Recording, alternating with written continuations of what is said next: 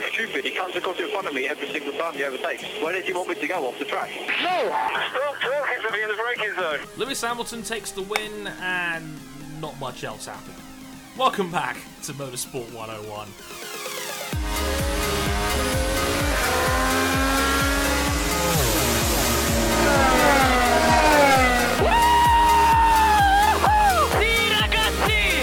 It, mate. I cannot believe you are the world champion! Good evening, everybody. I am Andre Harrison, and welcome to episode 139. God, there's too many of these going on already. It's Motorsport 101. We're rapidly closing in on 150. It's kind of ridiculous. But a pretty heaped weekend of motorsport with not a lot of actual substance in it. It's kind of weird that one turns out.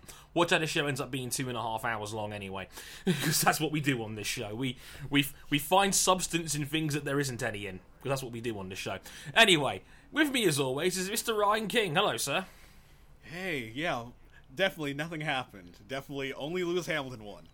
Our friends at Haas would like to imagine that nothing else happened that race.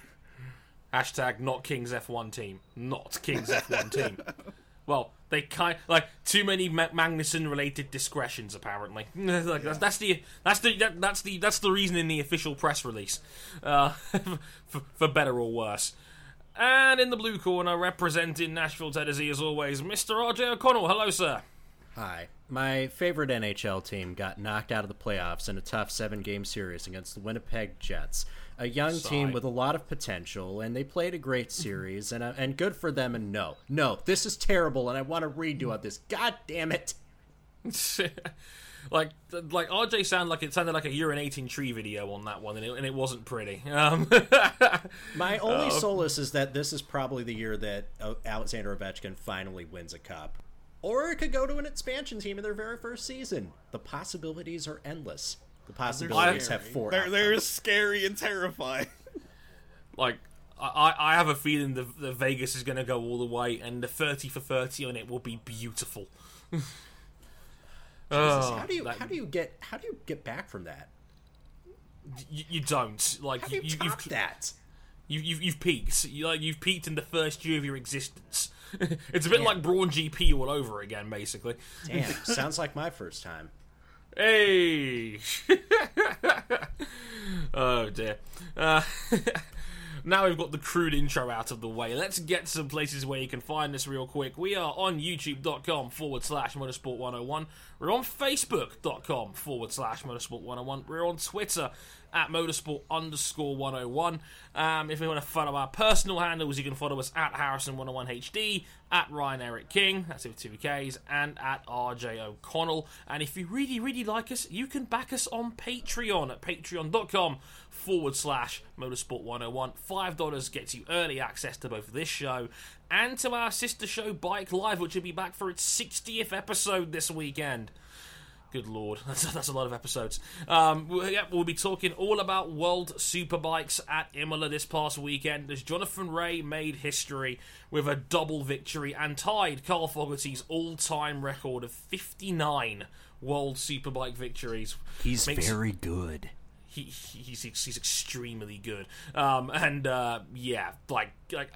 kind of makes you wonder, just how terrifying his numbers would be if he wasn't so loyal to Honda for all those years.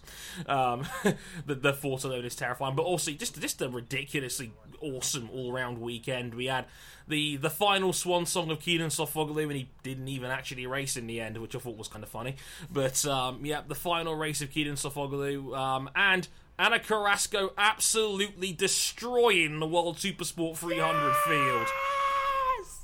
That's a bad motherfucker right there. My God. Pole position by almost a second and winning the race itself by nearly 14 seconds. I'm so proud of you, Anna. I know you're probably not listening to this or Bike Live, but we're so proud of you regardless. I had to dust off the super beat him down hashtag on that one because, oh Lord, Ana Carrasco making history, the first woman in a World Championship race to qualify on pole position, quickly followed by the first woman to ever lead a World Championship in motorcycle racing in a World Championship, which is fucking brilliant. So, Ana Carrasco, we salute you. magnificent performance. And a brilliant Supersport race as well, with Jules Clozel once again holding off a rampant field behind him, as Lucas Mahias actually bottled one for once.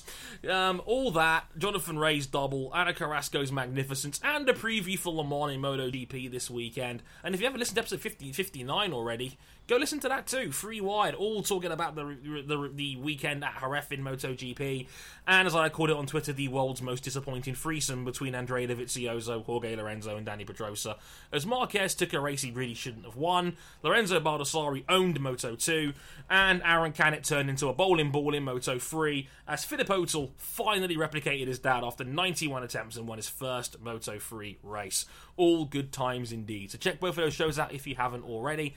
$10 gets you early access to our Discord server, where we actually have 4 people listening to this show right now. I'm in front of a live studio audience. What in the hell is wrong with you? Like, the funny thing is that like none of these guys actually are Patreon backers, so it's all like the guys just stole our rent money at this point. Besides Lewis, he edits the show. He's okay. Henry's in here. He actually paid for his spot. Everyone else are friggin' trespassers. I'm joking. Love you guys. Hope you're enjoying the show. But without further ado, ladies and gentlemen, shall we get into the Spanish Grand Prix? Yeah. Yeah. We'll break down this 5 out of 10 race after this brief musical interlude.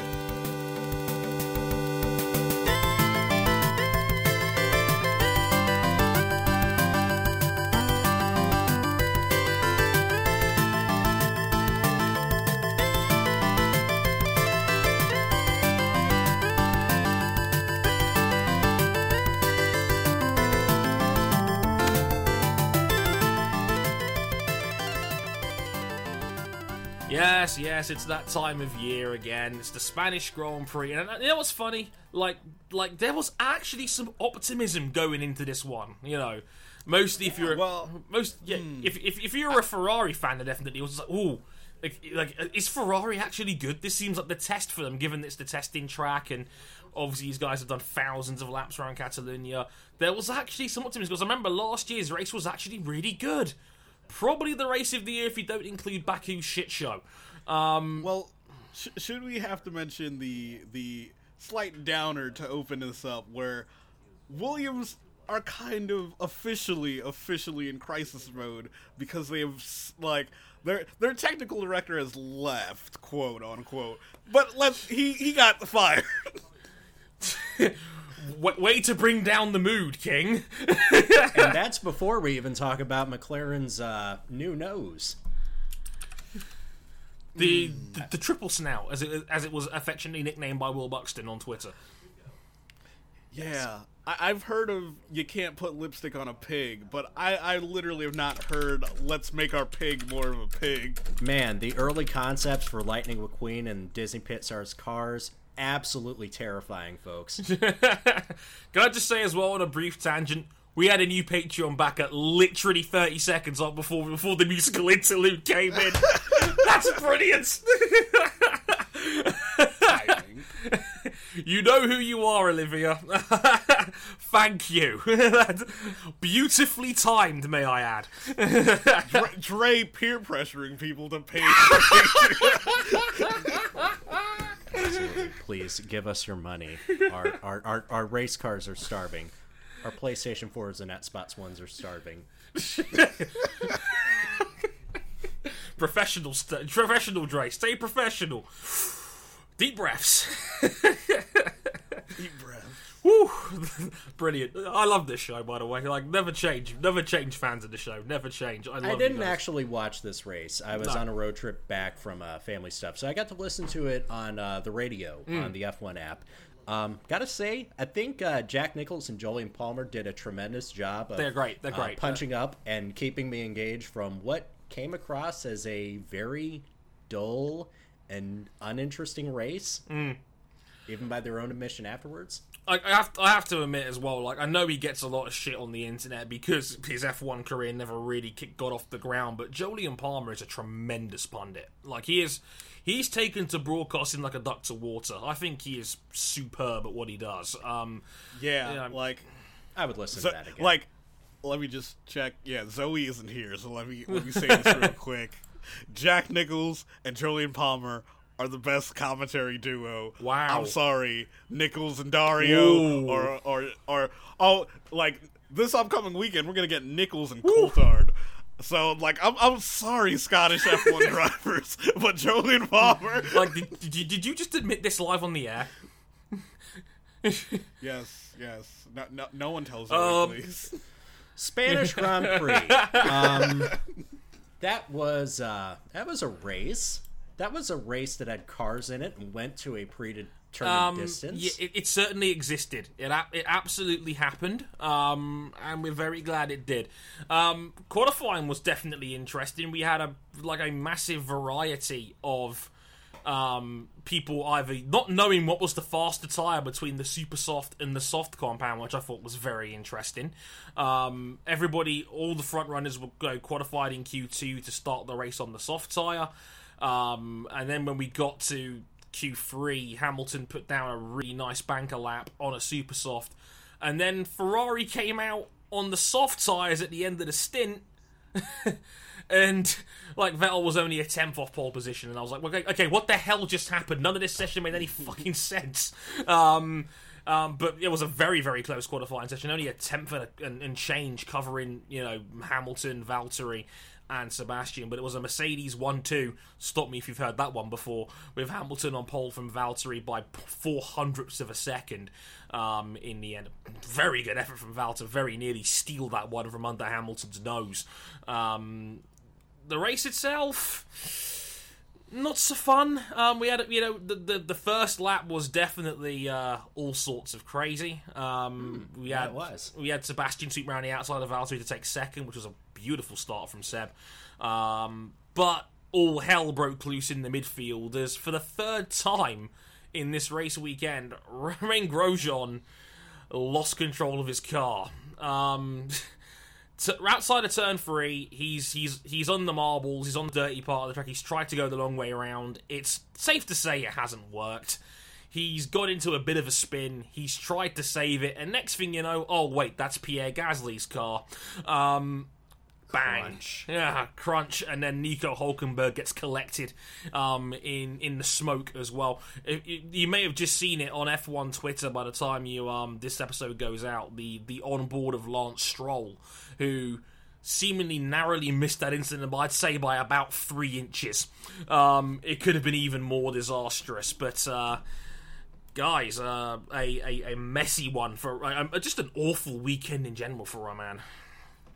Right, and he was in a tough spot, basically according to the aforementioned Julian Palmer. He decided to floor it because the other alternative that he had that most people suggested, well, why doesn't he just hit the brakes? Well, that would have just made him come to a stop sideways a lot sooner and made the incident a whole lot worse than it actually was. Yeah, exactly. I mean, instinct-wise, Grosjean, I think, did what any F1 driver would do in that scenario, and that's try to save the car from going into a spin like any F1 driver would. I don't blame him for that part of it, but, Like, apparently, he told the stewards, pretty much, that he decided that he was going to keep his foot in it because he felt like if he pretty much braked or did anything otherwise to try to save the car, he would end up in the middle of the track. He thought by hitting the gas, he'd be able to throw his car across to the other side of the track before anyone was able to hit him. You do realize he did hit the gas all right. He did hit the gas all right. That is Gasly's 3-letter abbreviation on the official gas. I'll say this much: do you think the stewards immediately called bullshit on that explanation? There's no way he's thinking that in the middle of trying to save that spin. No chance. And as Henry points out in our Discord chat, like he said, the only thing he did really was just cause an enormous smoke screen. They said smoking was banned in Formula 1. Well, they thought wrong. It was like a clip out of Wacky Races back in the day. Jesus. And the thing is, the smoke screen made the accident worse. Exactly, because next thing though, when the smoke clears, all we see is a broken Renault and a broken Toro Rosso. Is like I said, because of the incident, he's clattered into the side of Gasly and Hulkenberg. 3 cars are out of the race, and the safety car was immediately deployed.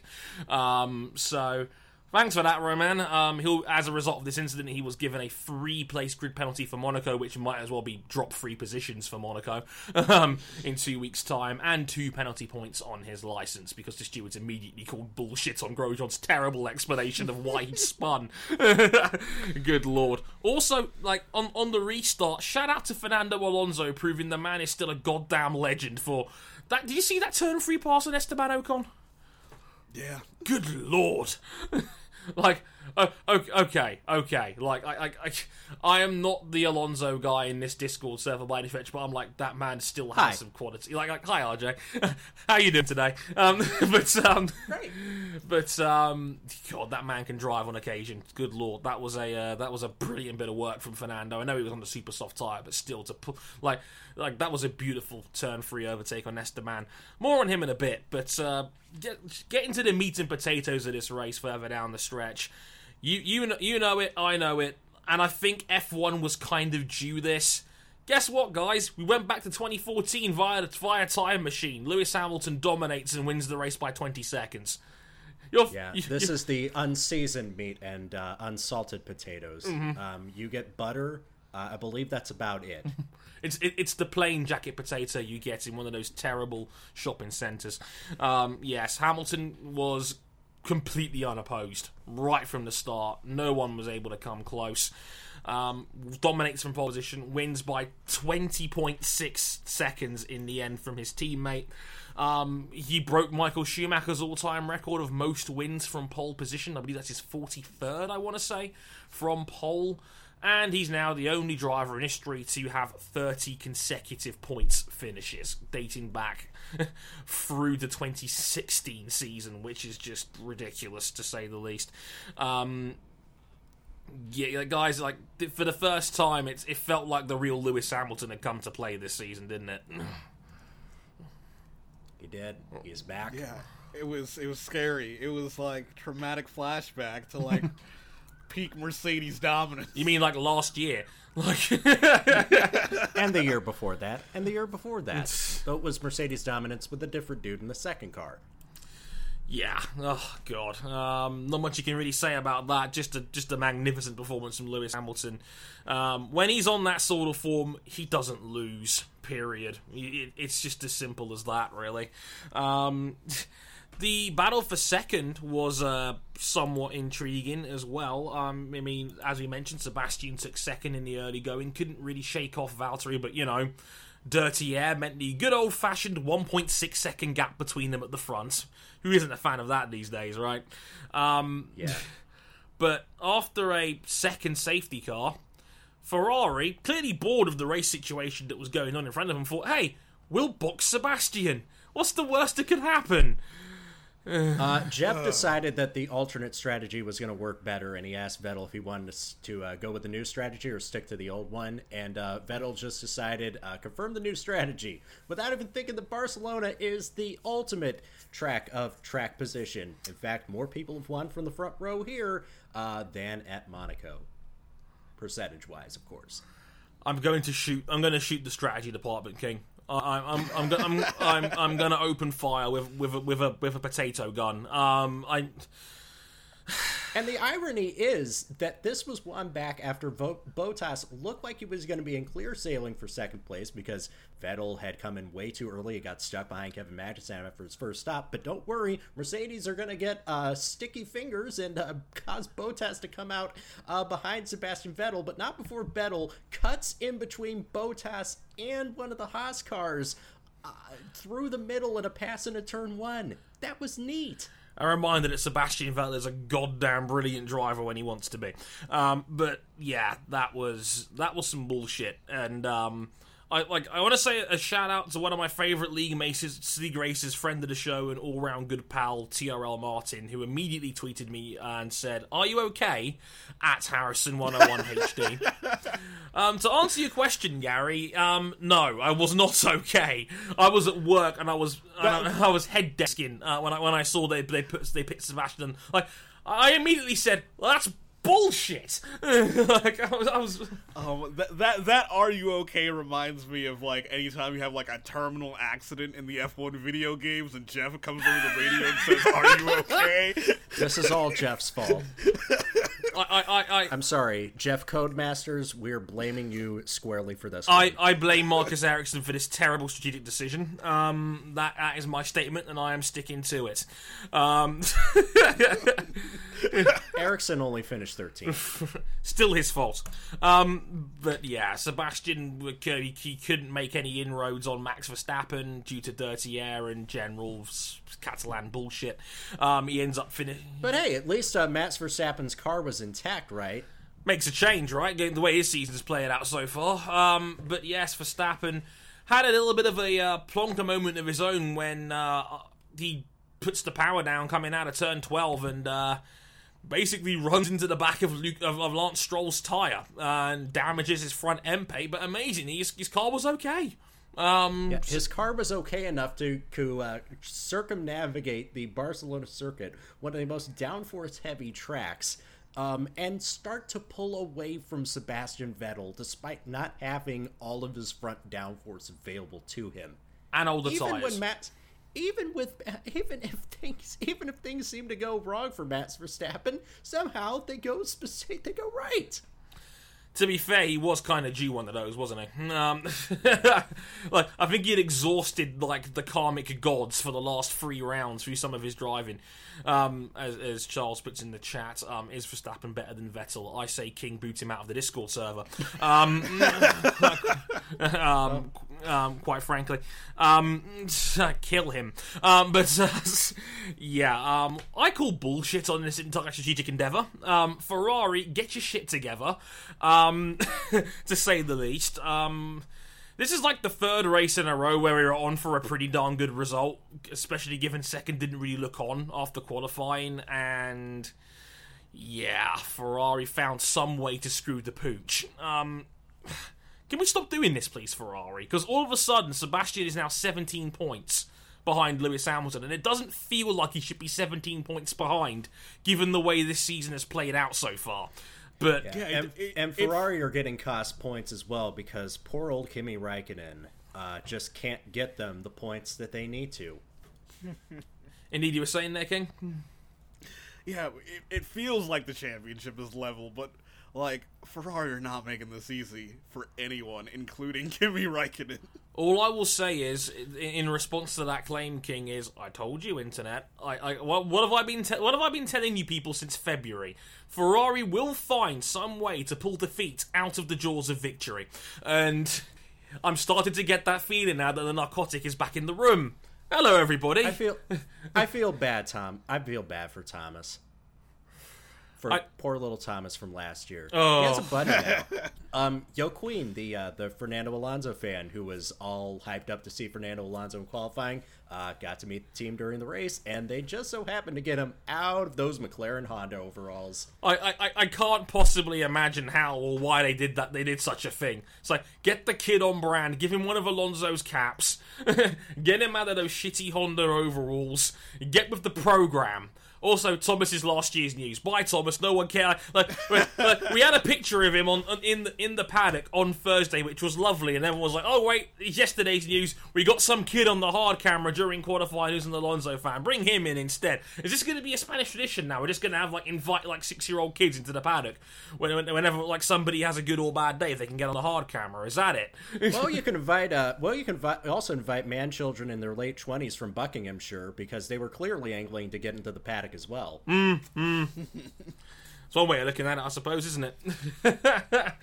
But yeah, shout out to Joaquin, who was a charmingly delightful little child who was in Alonso's garage throughout the second part of the weekend after qualifying. What an adorable kid! I'm getting to an age now where I find kids more adorable than annoying now. Like I'm 26 in August. Somebody help me! the dad in me is starting to come out now, and it's a terrible feeling. Speaking of McLaren, we mentioned Fernando Alonso earlier. How fun was the scrap he had with Charles Leclerc? Oh, that was a lot of fun. That was probably the most fun after the first safety car that we had all day. And Charles Leclerc getting in the points again, finishing 10th. That's Sauber's first back-to-back points finishes since October 2015. Felipe Nasr back in the day. Who would have thought it? Yeah, this is like shout out to Sauber for being racy. Charles Leclerc, another great performance. Marcus Ericsson, again, showing what a brilliant defensive driver he can be, giving Carlos Sainz enough room, like basically a car whip and like a piece of cigarette paper between him and the turn one when Carlos Sainz was trying to pass him, which I thought was funny. You know who gives less distance than that though? Is Kevin Magnussen. Oh God. Now, he started the weekend looking pretty rough when he tried to edge Charles Leclerc off the track in free practice, and then somehow came home and finished best of the rest in 6th after qualifying 7th. He had a quiet day at the office. He didn't make any mistakes, and he got to hang out with Lewis Hamilton afterwards. They look like they smoked about 3 pounds of weed on that Instagram caption. It's like I put a quote on Twitter of like when you have a good sesh. Like they looked high as fuck in that picture together. I'm not even. Is it gonna be IHOP or Waffle House today, Kevin? He's feeling a Denny's Grand Slam this week, clearly. So if you haven't seen the picture doing the rounds, look it up. It's like Magnussen looks high as hell on that one. It looked like a peak picture of how do you do, fellow kids. But apparently him and Lewis Hamilton are all good now. I didn't know they weren't on good terms, to be honest with you, but that's news to me. So shout out to Kevin Magnussen. It's like I want to borrow a quote from RJ because me and him are on voice chat during the qualifying session on Saturday, and he made a very strong point about the Haas team in general when he said straight up like Haas is in kind of a pickle when their really safe driver is making really silly mistakes and not having a good season. I mean, this is now Grosjean's 5th consecutive race out of the points, the longest streak of his F1 career. That wasn't pretty. While on the other hand, Kevin Magnussen is probably having his best season in F1 to date, despite driving like a pillock half the time. It's really weird how this turns out because Magnussen has genuinely been excellent so far this season. I mean, one of the best drivers in the field, pound for pound. If not for all that stuff. It sounds like that closing message from Team America World Police. Where sometimes if you really want to be good at your job, you have to be a dick. It looks that way, doesn't it? Magnussen, he's driving excellently this season. There's a reason why he's been pretty much in the top 5 of the power rankings pretty much all season long, if you read into that sort of thing on the F1 website. It's justified and it's with good reason. He's driving brilliantly at the moment. He really is. K-Mag, best of the rest once again, doing an excellent job for the Haas team. We seem to finally be cashing in some of those point-scoring opportunities, unlike earlier in the season. Yes. Another one of the Sainz in 7th. Yeah, great drive from him. Alonso in 8th. Sergio Perez in 9th. Indeed. We have to mention as well the other Toro Rosso that was involved in this weekend, Brendan Hartley, who had a hell of an incident in FP3. Put a wheel on the grass going up towards the very fast 160 mile an hour now, turn 9 in these cars. These cars are lightning fast now. I mean, the track record got obliterated during this Grand Prix. A 160 mile an hour wreck. He puts a wheel on the grass, he spins backwards into the gravel trap and into the wall at turn 9, and shout out to our man Kai, the man, the myth, the legend, aka known as $50 on Twitter, always doing the Lord's work when it comes to ripping F1 TV coverage and sticking it on the internet via totally legal means. But there was a brilliant GIF of them trying to crane the car back on, obviously back onto the recovery vehicle, and the whole back of the power unit just completely falls out and collapses like the Titanic. It's a beautiful scene. My God. It looked like something that when you're walking your dog out in the park that you have to pick up with like a plastic bag and some plastic gloves and throw into a very specially marked bin. That's what that looked like.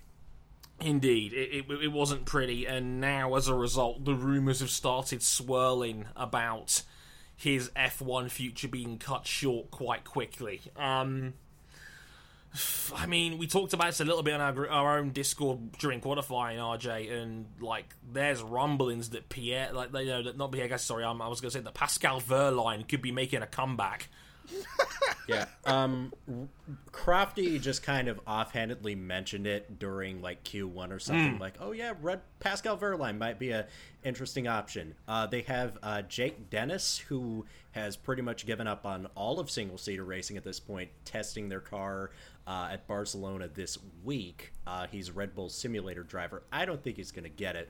But now again, Red Bull are in that spot where you don't have anybody waiting in the rings that's ready just yet, unless you really want a hotshot Dan Ticktum up there.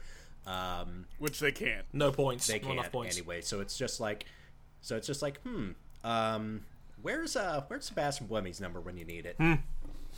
That would be very bad for Brendan Hartley, because he's a very good driver. The results have not been there. I would give him a little bit more time to kind of feel his way around things. And if it doesn't work out, well, hey, Brendan Hartley can probably get a top drive anywhere else he lands.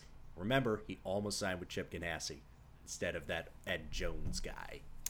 Indeed, I mean, I wish Brendan the best. He's a good dude, and he's an excellent driver. It's just not come together for him just yet in Formula One, and it doesn't help when you've got a GP2 champion behind you in Pierre Gasly, a guy that again, runner up in Super Formula as well. He's got a tremendous single-seater pedigree, and that's your teammate, and he's going to be hungry for a Red Bull seat in future, given we talked a lot about Red Bull's inherently toxic team structure on occasion. But yeah. And he's a much spicier radio quote as well. Yeah, I can imagine. Also, we have to mention this as well, the other Red Bull, because any chance I can get to take the piss out of the Daniel Ricciardo fandom, I will take with both hands. Man spun under a virtual safety car. Oh, dear. Didn't Sorokin do this too? Didn't like two people spin under that same virtual safety Yep. car? Daniel Ricciardo came away with that better. He finished a solid 5th. Sergei Sorokin did not come away so good. He finished 14th, last of the cars that ran. Yeah, wasn't pretty on that one. So, lol, Daniel Ricciardo, or as the internet now starts to call him, Daddy Ricciardo, apparently, because internet. But yeah, fun times indeed. But we have to mention this as well. There was a lot of noise made about the tyres this weekend as well, because Pirelli took up Mercedes' suggestion, having a smaller tread on the tyres this weekend. A lot of people kicked up a stink tying that to Mercedes' performance for the weekend. Don't do that. Amazingly, the person to squash that, of all people this morning, was Sebastian Vettel, who's taking part in the Barcelona test. Said, and I quote on the record, having the smaller tread, like if they had a larger tread, it actually probably would have made Ferrari's situation even worse. So he said that Pirelli made the right decision in having a smaller tread tyre. It made the situation better for everybody, because apparently during the test today he blistered a normal set of the Pirelli tyres for this weekend. So yeah, Pirelli was right. We were all wrong. Everybody shut the fuck up. And on an entirely unrelated note, everybody is bringing Hypersofts to the party at Monaco, which I'm expecting to get 50 laps. Of course, because that's the Pirelli way these days. One stopper with like super hyper soft, ultra soft tyres. Even though they'll probably last like half distance, because Pirelli. Full red and order. Bubblegum tyres. They've even got the colour down and everything. So, fun times. Here's the full result for that race. Lewis Hamilton winning in the end from Valtteri Bottas in second. He's 20.5 seconds in second. By the way, I sincerely apologise to Ryan King and all 4 members of the Valtteri Bottas fan club. I was wrong. Turns out driver's pretty good. Who'd have thought it? Shut up, King. Full apology via the Debrief series later this week. Max Verstappen finishes in 3rd, just a few just a few tenths ahead of Sebastian Vettel. I accidentally knocked my mouse out of my PC for a second there. That was clever. Well done, Dre, you idiot. Sebastian Vettel in 4th. Daniel Ricciardo 50 seconds back in 5th. He was the last man on the lead lap. Kevin Magnussen a lap down in 6th place ahead of Carlos Sainz Jr. in 7th, Fernando Alonso 8th, Sergio Perez 9th, and Charles Leclerc, as mentioned, in 10th. Great job from Lance Stroll to finish in 11th, a good result all things considered for the team. Brendan Hartley in 12th. I think that's his best F1 result today, actually, isn't it? Jeez. No, he finished 10th. He was 10th in. Oh yes, quite Baku. right. The point in Baku, quite right. My memory is short, clearly. Brendan Hartley 12th. Marcus Ericsson 13th. The Great Wall of Marcus is still very strong, though, indeed. Sorokin 13th, the last of the finishers in 14th place. Stoffel Van Dorn retired with a gearbox problem. Like, oh, there's the old McLaren unreliability, remember? Good times. Esteban Ocon had an oil leak, didn't make the end. Raikkonen had not one, but 2 power unit related issues, the race one being the turbo. And, of course, as mentioned, the 3 opening lap retirements of Grosjean, Gasly, and Hülkenberg. So, now, Lewis Hamilton leads the championship by 17 points from Sebastian Vettel. Fun times indeed. Yeah. So it's getting a little spicy between Bottas and Raikkonen for 3rd place. They're 10 points apart, and Ricciardo's just behind them, another point away, 11 points back of Bottas in 5th. Indeed. Good times for all involved on that one. A good weekend indeed. So yeah, what did you guys make of Spain in general then?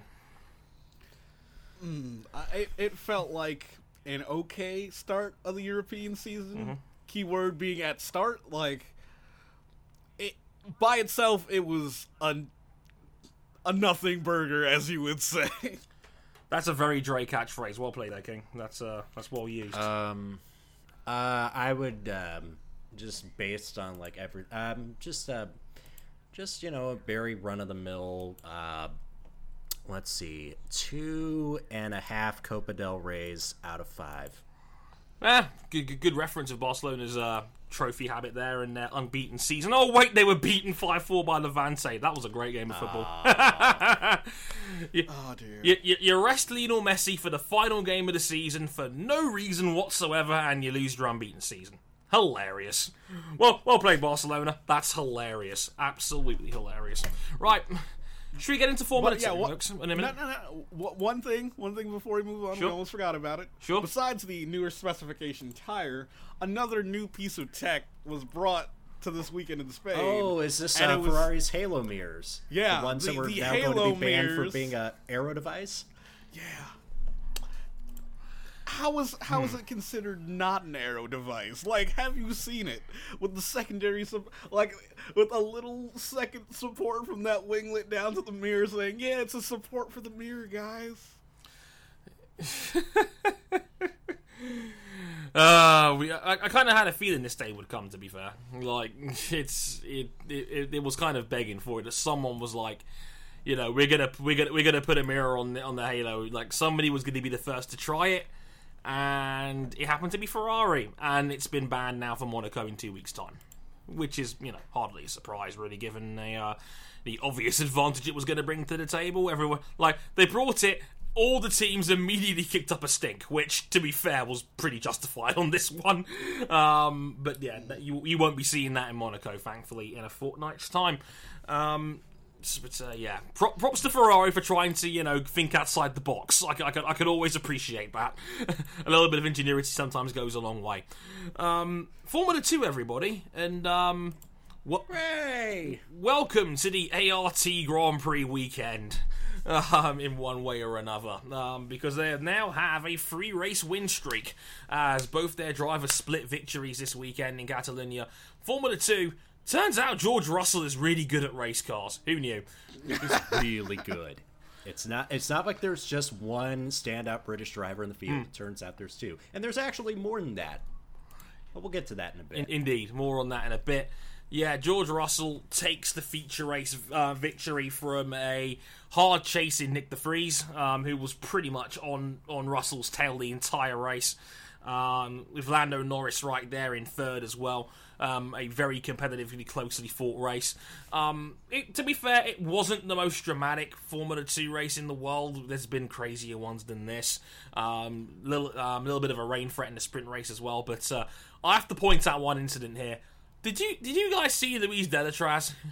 What the hell was that? What is Delatraz doing? Well, it actually does matter what Louis Delatraz was doing, because that did force a safety car intervention that could have turned the race on its head.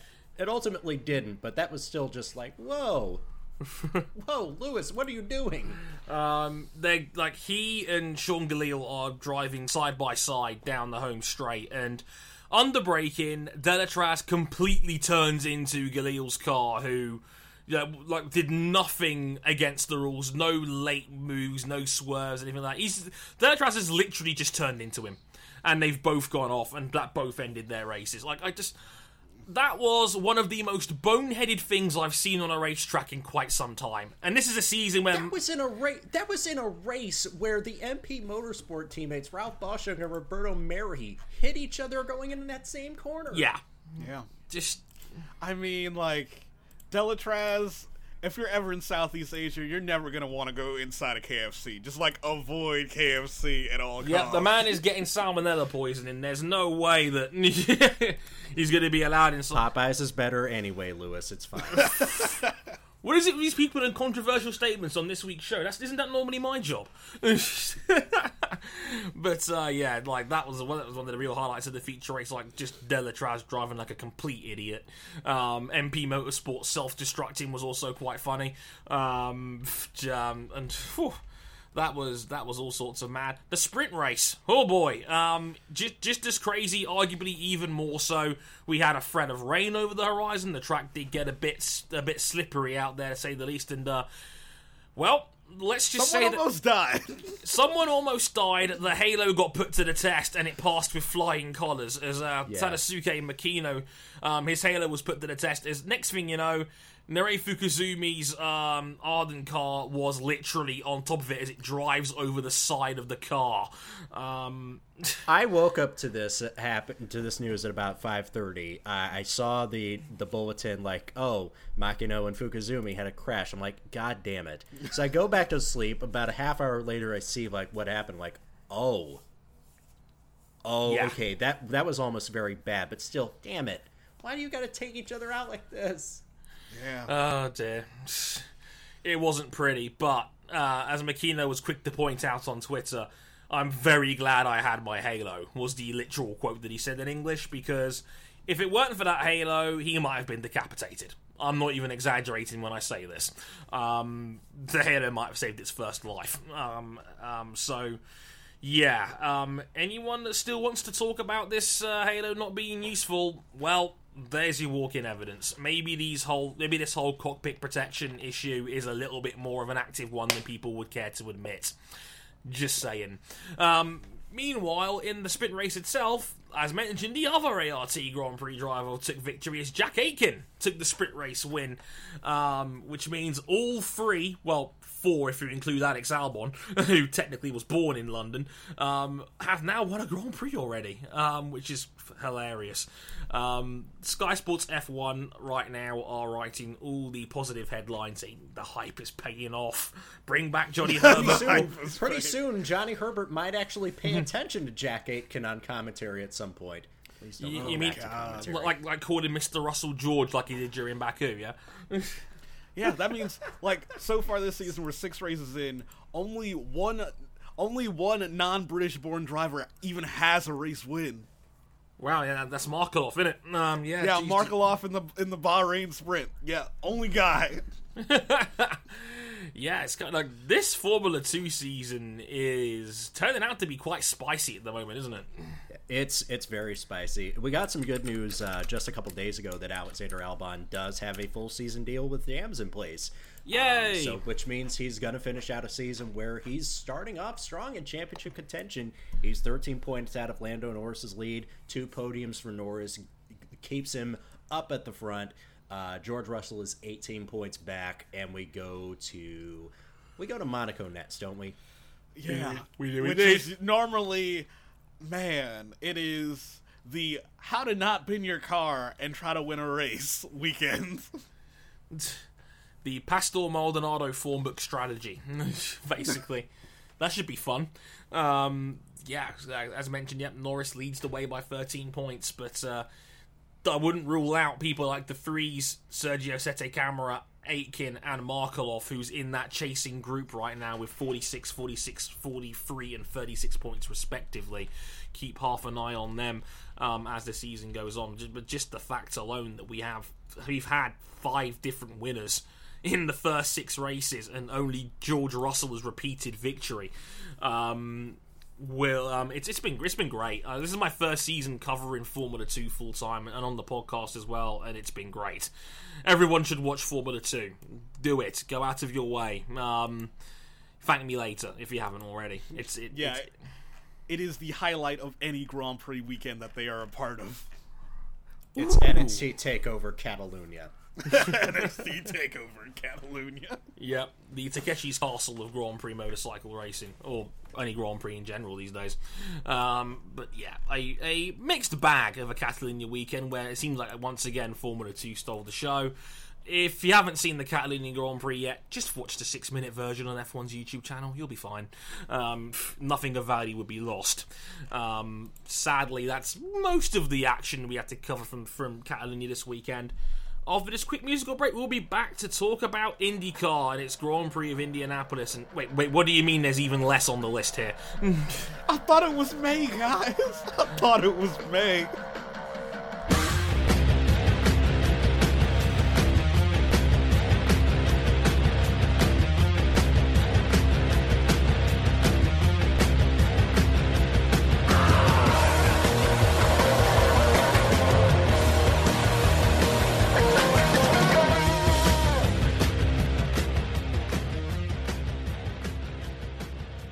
What King forgot to tell you was that's the shit part of May, like the Grand Prix of Indianapolis, and it's like sometimes some races are just not very good on the IndyCar calendar, and it seems the Grand Prix of Indianapolis just has this knack of not being particularly fun. You know what this race needed, King? It needed more Conor Daly up the front. Did it though? I love him, but did it though? Yes, it did. Just have Conor Daly off sequence. It will save the Grand Prix for everybody. So stop us if you've heard this before. Will Power is very good at being a North American open wheel driver. Really? That's news to me. God, like from pole position, he took pole pretty comfortably in the end. And was pretty much unchallenged the entire race outside of a threat from our new favourite frontrunner in IndyCar, and as we now call him on this podcast, the one, the only, Bobby Wickens. Hashtag the plot Wickens.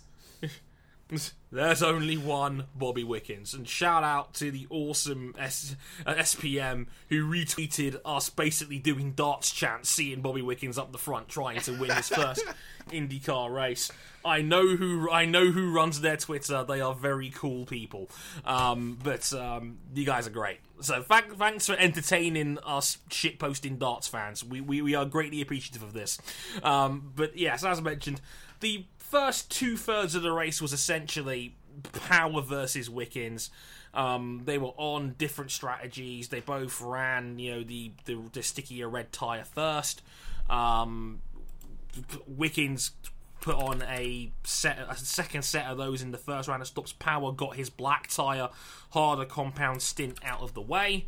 They flipped over on that after the second round of stops, and Power basically ate Wickens for breakfast during that third stint. Got up the front, and it was looking pretty straightforward outside of a crazy first turn one incident we'll talk about in a second here. I mean, the first corner was all sorts of interesting. We had about 4 or 5 wide situations going into the first corner. And anyone that's seen Indianapolis's road course will tell you, the runoff on turn 1 is short, shall we say. It's a bit of a narrow entry, as we soon found out, as we got a domino effect, King, of I think it was Newgarden who tapped Pagenaud, who then tapped Jordan King out of the race. So what had happened was, Newgarden went into the side, tapped Pagenaud at his side. Pagenaud had to, let off the throttle, pull out a little bit wide. Little did he know, Jordan King was making a run around the outside and goes right into the back of Pagenaud, and they both go off. Yeah, out of all that, Jordan King lost 2 laps, but he did finish. So he did finish, but in a race where everybody finished, he was essentially a non-factor. He was 24th and last on the day. Yeah, which is a real shame given he qualified. He made the Fast 6 and qualified in 5th position ahead of series leader Joseph Newgarden, which is a real shame because King was having a fantastic weekend. It was no coincidence. He was fast in the practice sessions as well, and King was just showing great speed in general. Yes, that's right, Ryan. You looked great out there. We're very proud of you, and I know that once we get back on the road courses, you're going to find a way to get it all together. Good luck at Detroit. Yeah, I'm really going to need it, guys. But I have a feeling when I get the car back from Ed, I'm going to do fantastic out there. Good stuff. Yes, sadly, that was a very quick, effective end to what would have been a brilliant weekend for Jordan King up to that point. As mentioned, it was pretty much Power versus Wickens for 2/3 of the way. Running 4th at the time was Joseph Newgarden, who basically tried one audacious overtake too many down the backside of the track and spun out and put out a caution. God damn it, Joseph. Which is a rare mistake from Mr. Newgarden these days. He seems to be due for one of these a season. He might have just cashed his one in now and get it out of the way early. Nobody speak of Watkins Glen. But still leads the championship. He does somehow. Newgarden spins out after a tangle, drives over the curbs. Again, Spencer Pigot did that too on the open lap. Did you see Spencer Pigot take flight? Yes, I did. I was about to mention that. Dude shot up 40 feet in the air. It looked like a video game glitch. Drove over that. It looked like one of those things where you were just breaking iRacing's 15-year-old crash physics simulation. And the car just shoots up in the air and pirouettes around 100 times. Yep, and almost takes out Takuma Sato in the process as well. Jesus. Spencer Pigot taking flight. But Newgarden spins out. We get a full course yellow. Everybody's in the pits for fresh tyres and a full tank of fuel. And it becomes a fuel-saving race. Now, a certain someone was off sequence at the time. And as soon as he heard the words fuel saving, guess who comes into play? The guy who was eliminated in round 1 was not having a very good weekend all the way through. Wait, what do you mean Scott Dixon's name's on this list? This isn't on the script. What do you mean Scott Dixon finished in 2nd? He was nowhere all weekend. He started 18th. Oh, IndyCar. Somebody pits off sequence, and next thing you know, they get brought into play due to a late caution. Always the way, isn't it? And, like the true champion Scott Dixon is, he's completely nowhere all weekend, and all of a sudden, 2nd place. It turns into a fuel-saving race, and it turns into a fuel-saving shootout between Power and Dixon for the last 25 laps, which Power actually won in the end, believe it or not. He was able to hold off Dixon, and Power takes a fairly comfortable victory, and you never really looked like he was going to lose that one after the strategy swap from him and SPM. But, King, a nice reminder that Will Power is still really good at this shit. Yeah, he's still really good. It's surprising he only has 1 championship. Yeah. This is his 12th consecutive season with a race win. This includes before and after unification. This includes his time with Walker Racing, KV Racing, and his trial run at Penske that turned into a full-time seat that he's now held for 9 years. Yeah. Power is really, really good. Let's just not forget that he is really, really good at this shit. Full result rundown real quick. Power takes the win by 2.2 seconds from, as mentioned, from 18th on the grid and nowhere competitively all weekend, Scott Dixon. Why? Because Scott Dixon. That's why. In 2nd, Robert Wickens, another brilliant drive from the Canadian. King, Team Canada is a thing, and Team Canada is going brilliantly. But yeah, it's going brilliantly. I know it may be a bit soon to make comparisons to this, But it really feels like Robert Wickens is going to be the Chase Elliott of IndyCar, where he's going to be able to get a ton of like top 5 finishes, but never break through and get that win. Like, it's starting to get a bit painful now. Yeah. I don't know. Will Power had said that Robert Wickens could be the best rookie he's seen in a long time, and that got people thinking, like, who was the last rookie that made this much of an immediate impact? Was it Scott Dixon in 2001? Was it Juan Pablo Montoya in 1999? Alex Rossi? No. With that, everyone, shut down your answers. It is Sebastian Bourdais in 2003. It is Sebastian Bourdais in 2003. And a perfect segue that he finished 4th and is 3rd in the championship. Sebastian Bourdais refuses to go away. Again. He's rather good at this IndyCar stuff too. But yeah, Will Powell was very complimentary of Robert Wickens post-race. Said that he said he's a future champion, and he said it may even be this season. So very, very high praise for one Bobby Wickens, and it makes you wonder how high up the board he would be if it wasn't for being collected in St. Pete. And again, like having the Speaking of which, Alexander Rossi was 5th, and he closes to within 2 points of Newgarden's lead. Indeed, Alex Rossi there. We've already kind of hinted at that, the fact that it seems that like Andretti is Rossi's team now. 4 top 5 finishes in the first 5 rounds. If this was under any sort of debate, it isn't anymore. Alex Rossi is spectacular. He's just not going away here. Brilliant race from him, as always. Helio is back, everybody. Hey! Helio never left, but he's back, and he still has magnificent hair. Thank you. Helio Castroneves was 6th. It looked like he hadn't stepped a day out of an IndyCar. Yeah, like Helio desperate to come back to the Penske team full time. Bless him. We're going to see him really perform for the 500 in a couple of weeks' time. But great to see Helio back, and another very solid result in 6th place as well, finishing just ahead of the mayor of Hinchtown, James Hinchcliffe, in 7th place, who is still 5th in the championship and has not finished outside of the top 10 so far this season. He's in title contention. This is a weird season that both SPMs are in the mix, and Wickens would probably be right at the top if it wasn't for his 2 indiscretions that weren't his faults this season. It's kind of weird how this one's played out, but SPM looks real, people. Like this is the season I think we were hoping that SPM were going to have, and I also have to mention as well, like, Chapman out here is screaming about Ryan Hunter-Reay's bad luck. Yes, quite right. Another engine failure. I should say a misfire for Hunter-Reay was the biggest grief there for him during that race, with him finishing down there too. Because again, like, outside of the 2 issues his car has had this season, 5th, and 2nd, Hunter-Reay's been really good this year, just been cursed with really shit luck. More on him in a minute. But speaking of which, Simon Pagenaud, this was his best finish. His best finish of the year is 8th. Huh? How did we suddenly end up like going back to 2015 Pagenaud?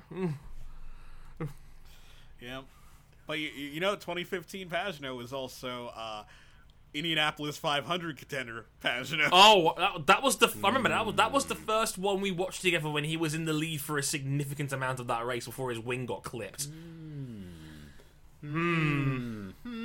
Just a thought. Like as I mentioned, Simon Pagenaud in 8th. Nice comeback after the turn 1 discretion. Graham Rahal, another top 10 for him in 9th, ahead of maybe later Sato in 10th.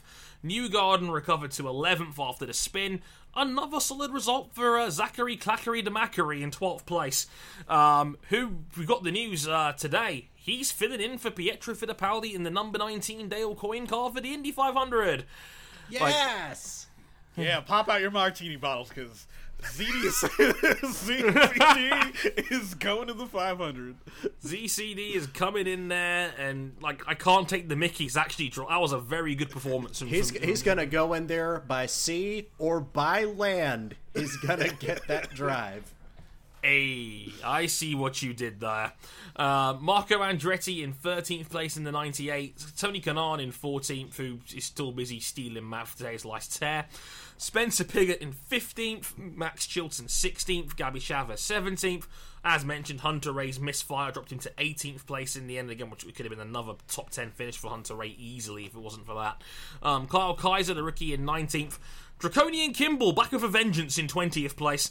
Face Leist in 21st. Ed Jones, who had another collision with Kimball during that race. Oh dear. So that King, we're going to have to get the Brits to stop fighting. I don't think that's going to be possible. Insubordination in the British camp. It's civil war at the moment between Kimball and Jones. Zach Veach in 23rd, and the aforementioned Jordan King a couple of laps down in 24th place. Looking at the IndyCar Series standings at the moment, it is close. As mentioned, Joseph Newgarden still leads the way with 178 points, but Alex Rossi only 2 points back now on 176. You got to go back another 24 for Sebastian Bourdais in third, as King rubs his hands like Birdman in the background. Yeah. He's not going away this year, folks. Seb Bourdais is back. In some ways, he never left. Scott Dixon in fourth on 147. Dixon has not looked that good at any point this season, and there he is in fourth place. Why? Because Scott fucking Dixon. That's why. Again, James Hinchcliffe, as mentioned, in fifth on 144, 2 points ahead of Graham Rahal on 142, another 7 back, and creeping his way up the board, Will Power now on 135. Robert Wickens, or Bobby Wickens as we now call him on this show, in 8th as top rookie on 133. Hunter Ray on 125, and then Marco Andretti, of all people, rounds off the top 10. Sorry, Zoe, on 105. Bit of a surprise to see him that high up the board. He's ahead of Tony Kanaan, Simon Pagenaud, last year's 500 winner. There's a lot of quality names a little bit further down the board, which I think is kind of strange, but hey, it's still kind of early days yet on this one. Yes. And now we can get into the actual month of May proceedings, the one that we genuinely care about, because we did have practice today. It got halted early due to rain, but that's Indiana in May for you. Moisture. Yes. And they've already announced the starter of the race will be one James Hunt. Yeah, James Hunt, or Thor, son of Odin from Asgard. It's apparently Chris Hemsworth. Yes, it's apparently, Chris Hemsworth. Yeah, apparently real humans call him Chris Hemsworth. Which is just to borrow a quote from Lizzie, fuck me up. I will take this. I would also like it if they got Daniel Bruhl to wave the checkered flag at the end of it. Perfect. Oh my God. Perfect. There we go. Symmetry. There we go. Yep. We, as mentioned, we had first practice today for the session. Simon Pagenaud was fastest today. Best speed of 225.7. I wonder if that was under a toe. We told you Pagenaud's coming up. And in second, Helio. God bless Helio. There's still 40 minutes to go, actually, of this session as we were recording this now, but as it stands, Pagenaud's top with Helio Castroneves second, Joseph Newgarden third, Marco Andretti fourth, and Uncle Ed, Oval Master Ed Carpenter, rounds off the top 5. Again, there's still 40 minutes to go, so that might not be the final results by the time this goes out, but we're going to have a number of different practices as well, and then by the time this episode comes out, we'll also be preparing for time trials, the run for pole, and the race to see who gets bumped out of the field. Yep, and the format's slightly different than what we're used to in terms of bump days and pole days. Bump day will be on Saturday, followed by the run for pole on pole day on Sunday. So let me get this straight. Which is as it should be. Yeah, so let me get straight. There's 35 runners, so that means there's going to be 2 bumped spots, right? Right. Yes. Right. Anyone want to make a prediction? Which are the bottom? Which is the bottom 2 and doesn't make it? I can't make a prediction until we get about a couple days into practice. I don't want to make a prediction. Everybody looks good. There are no teams that obviously look like they're in serious trouble that their drivers cannot get them out of, or that their teams cannot get them out of. Oh, I don't want to pick this. Yeah, it is far too difficult to think who's going to get bumped because everyone's so close. And everyone's so close, number one. Number two, it's still opening day. We don't have much information to go off of. Yeah, it's Carlin's first Indianapolis 500, but Matt Chilton led a sizable portion of the race, and Charlie Kimball squeaks out top 10 finishes every year, it seems. Finished third in 2015. It's Juncos' second effort, but Kyle Kaiser is very good. You've looked at other teams like the second or third cars or the fourth cars, or an Andretti takes the fifth or the sixth cars. You think, well, they've still got solid teams behind them. Danica, they would cancel the race before Danica Patrick got the Indianapolis 500. How about Indy cars like riding a bike? At least I hope. Again, he's got Schmidt Peterson Motorsports behind him. Jay Howard can probably bullshit his way to a top 5, at least on the sixth row. Did you say top 5 for a second there, RJ? Well, nope. I'm sticking to it. That's my bold pick. Jay Howard's gonna make the Fast 9. Outside, we're gonna fight Jersey style. Yes, outside right now. Is that Jersey, New York, or Jersey in the UK? Yes. Yes. Okay. Solid. Perfect. Shall we get into the news, fellas? Yes, we have an assorted grab bag of news. Indeed, and a big one dropped this morning as Venturi in Formula E has gained a old Brazilian. Apparently it's Felipe Massa. Oh lord, Felipe Massa's going to be in Formula E. Everybody get excited, yo. Felipe Massa do Brasil! And since it's Formula E, this is the EDM remix of Tema da Vitória. Oh god, no. We should get Chris Cook on that. You'd find a way to... If you're listening, please just drop like some crappy drum and bass drum beat over the top of this. Connor Daly is out style. EDM the shit out of this.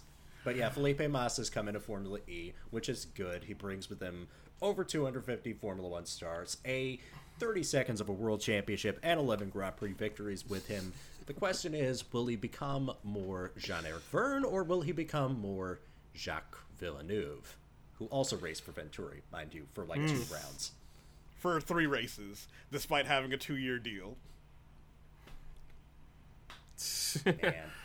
Yes, it should be fun. I mean, I'm not the guy to get hype about Formula E because I'm just not that dude, but yeah, that's a pretty cool hire to get Felipe Massa in there, the guy that's just come off F1.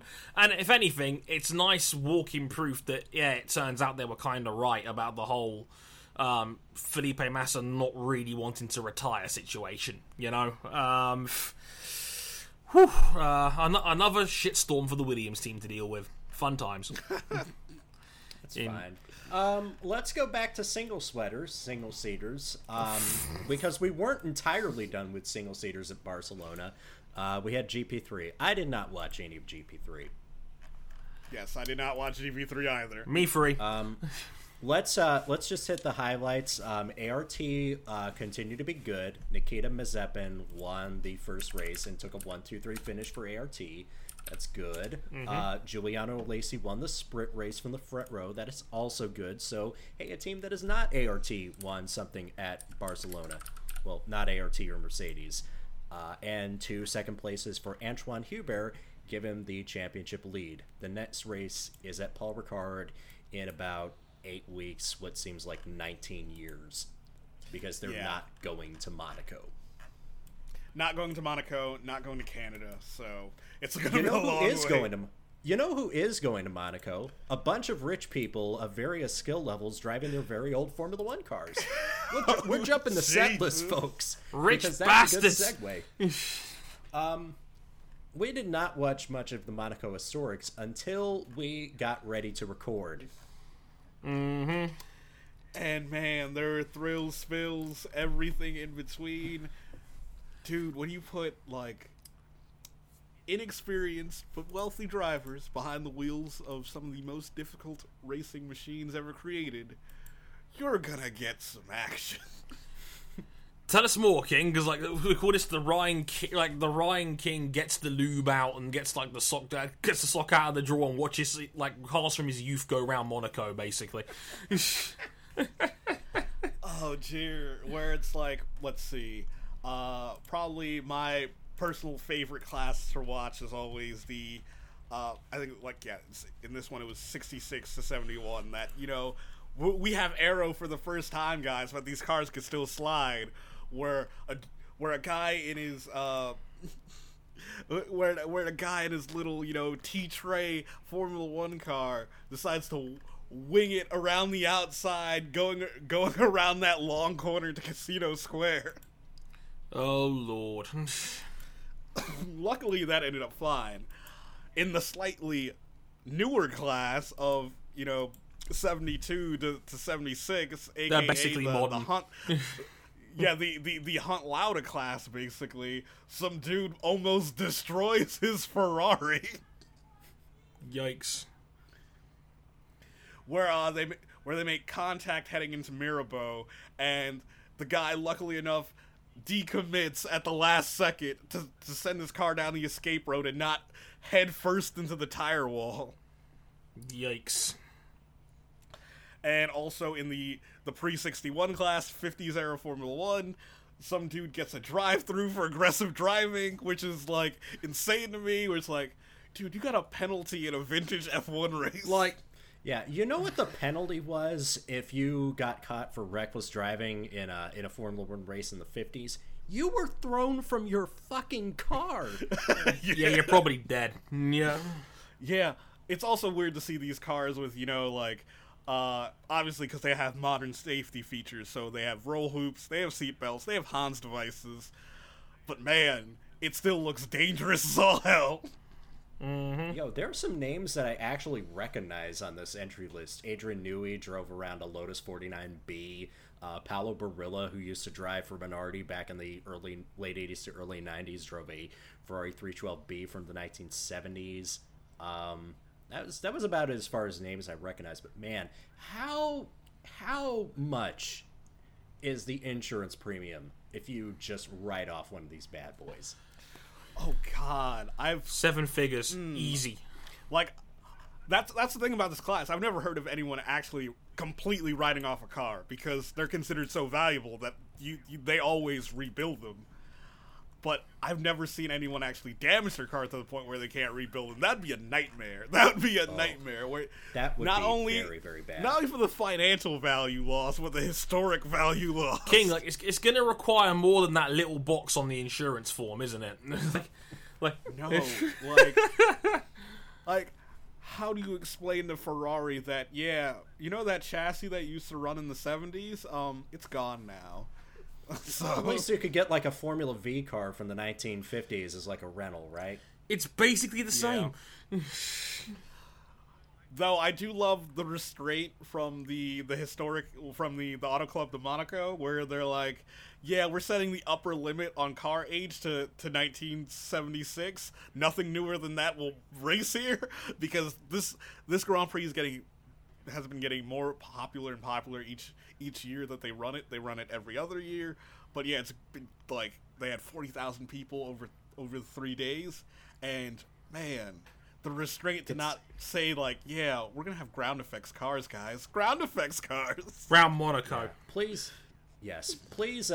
check out the highlights of these and enjoy some old cars thrashing it around Monaco, and also cry at the fact that some of these drivers do not know what they're doing in the rain. Bless them. They're trying their best. They're like stalled cars at the start of like every other race. They're like, well, cars like legit have mechanical failures during some of these races, and those are the scariest moments. They were indeed. Let's go a little bit up the road here. Again, we're jumping around the set list. King, did you watch Formula 3 at POW? I've seen the highlights. Okay, yeah, I basically got it written down. Guan Yu Zhao wins for China, first race of the season. Ralph Aaron wins the last race of the weekend. And Sasha Fenestraz, in his first weekend as a full-time F1 driver, this is another name to watch. He's 18 years old. He was the successor to Lando Norris as the champion of Eurocup Formula Renault 2.0. Won the middle race, and he leads the championship after one round. So definitely keep an eye on that. It's kind of a thin grid, but there are still There are still some good quality drivers in that Formula 3 grid as well. Between Fenestras, Dan Ticktum is there. Marcus Armstrong is the latest promotion for the Ferrari Driver Academy. They have Jehan Darivala, Ina Ahmed, who scored a podium, finished. Guan Yu Zhao, of course, Ralph Aaron, Mick Schumacher. We'll get it together at some point. It's not the star-studded grid of recent years, but there's still some good value to be had.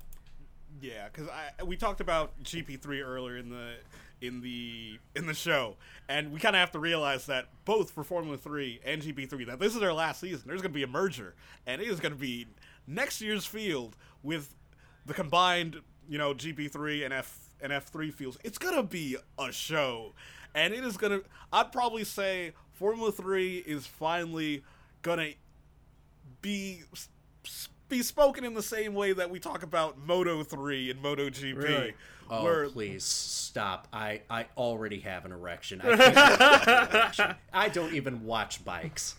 Yeah, and like the way that they're talking about trying to come up with a calendar that is also like it's not solely going to be a Grand Prix support series, because they're trying to make an aim of getting Macau to still remain as the Formula 3 season finale. I don't know how Pow's going to work into this. Maybe they'll keep Pow on the calendar as well, because that's, an historic Formula 3 race.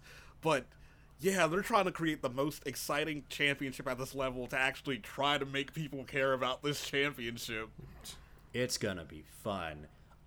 Let's cut over across the Eurasia continent over to Japan and Super Formula, where Ryo Hirakawa put in the fastest time in qualifying. Tomoki Nojiri for Honda took P1 because Hirakawa had a 3-place grid penalty for plowing into his teammate at the hairpin.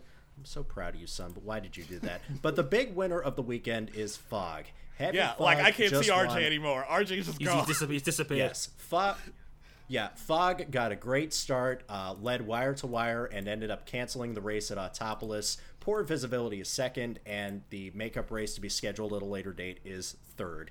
Actually, this does kind of suck, though, because that's one marquee race off the calendar. The next round is at Tsugo in 2 weeks' time, where we'll see Dan Ticktum make his series debut. There's that Ticktum guy again coming up. Yeah. Also, Tom Dillman is in the number 7 car for Team Le Mans, taking the place of Pietro Fittipaldi, who was going to miss this race anyway because of Indianapolis, and Tom Dillman may have to stay a little bit longer. Shoutouts to Senna Sakaguchi as well. This was going to be his only race in the car, and it turns out he doesn't even get to drive.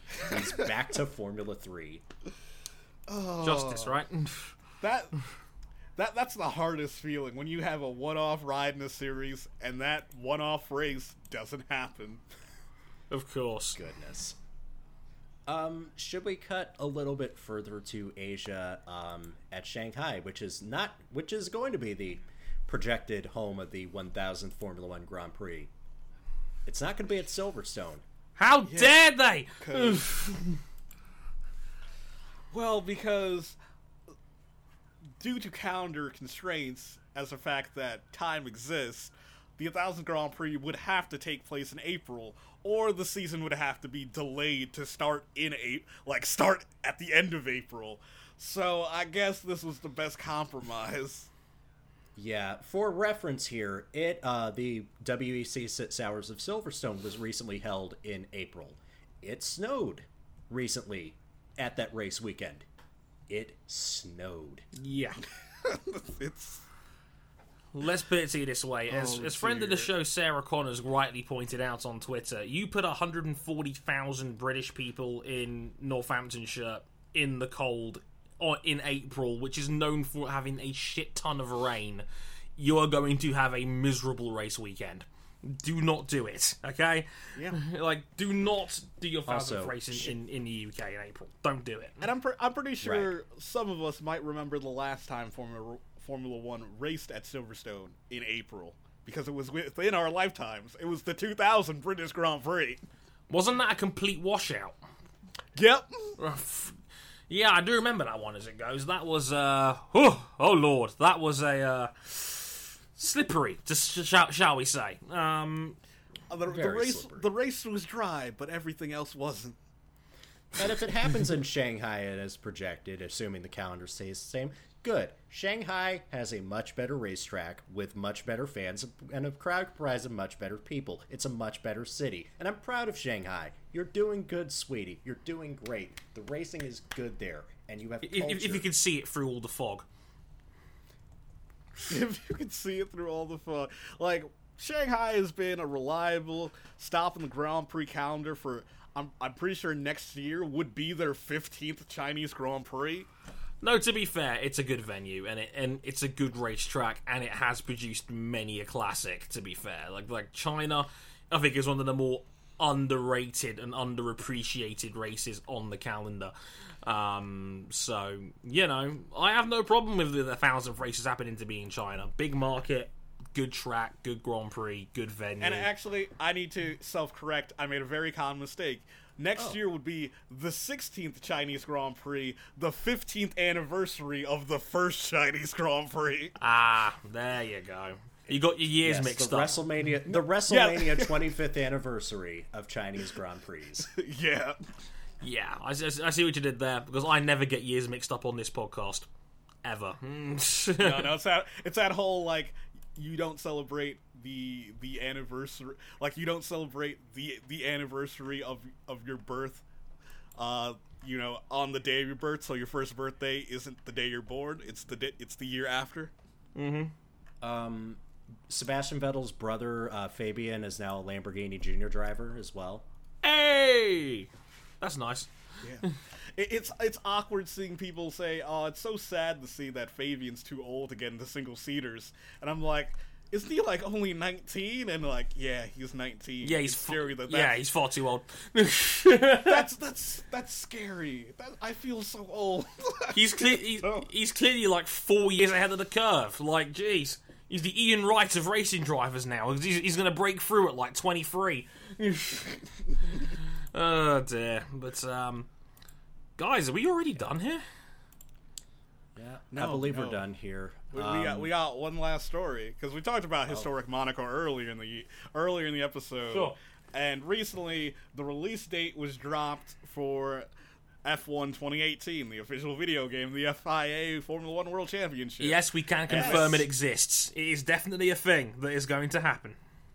The game will be released August 24th, which is, I believe, the same weekend as the Belgian Grand Prix. Yes. Also, they already hinted at, they already confirmed that we'll be adding even more classic cars into the game, as well as an expanded career mode. Give me my Jordan 191, goddammit. With the official tagline of the game being "Make headlines."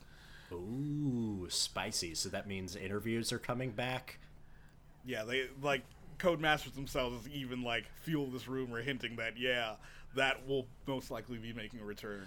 So, is there going to be, like, bonus points if you, like, tell wisecracks in press conferences like Sebastian Vettel did through 2016?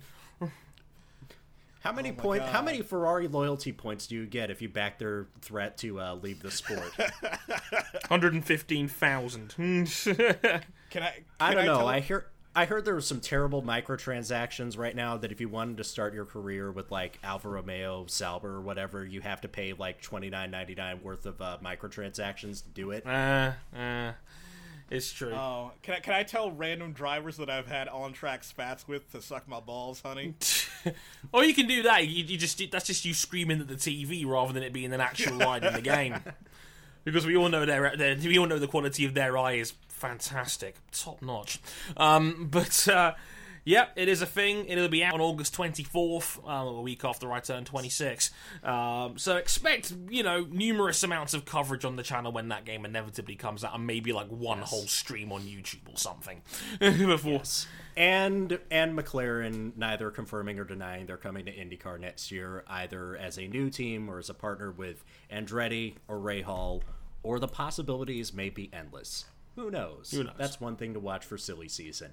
I'm pretty sure it's like, hey, whichever you two teams drop Honda, we're definitely on board.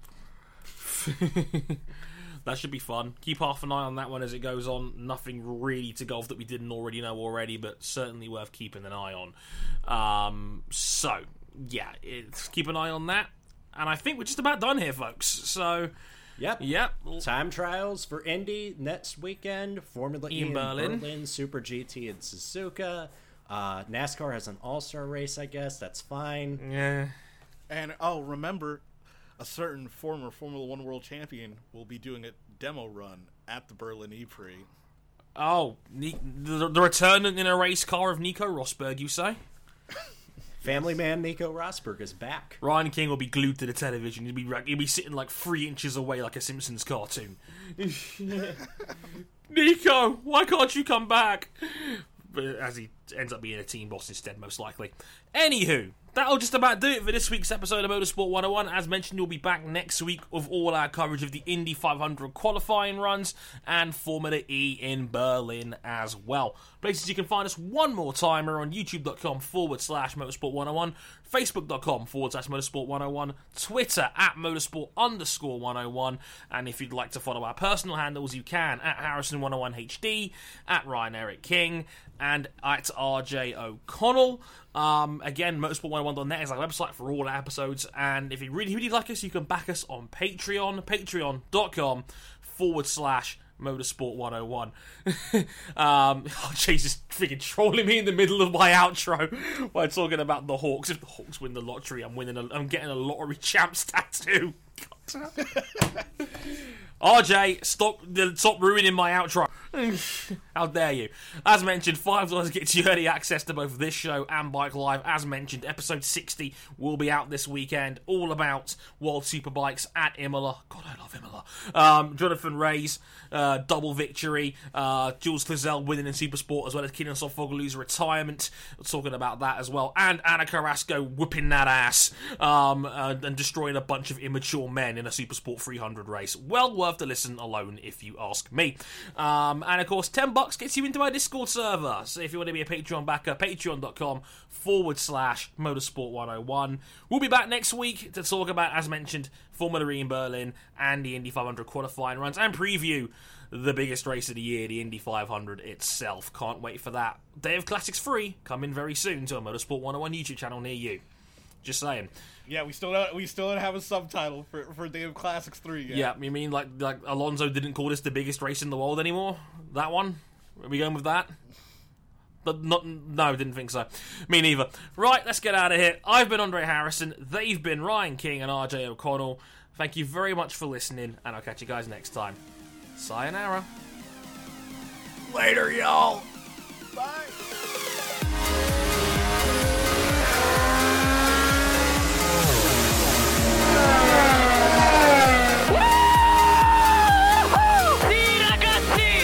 Done it, mate. I cannot believe You are the world champion!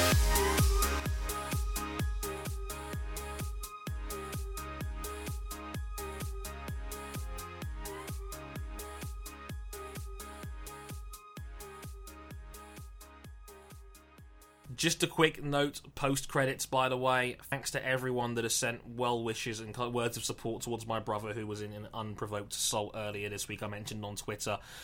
Me and Ryan and the whole Harrison family are very, very grateful for that. Thanks.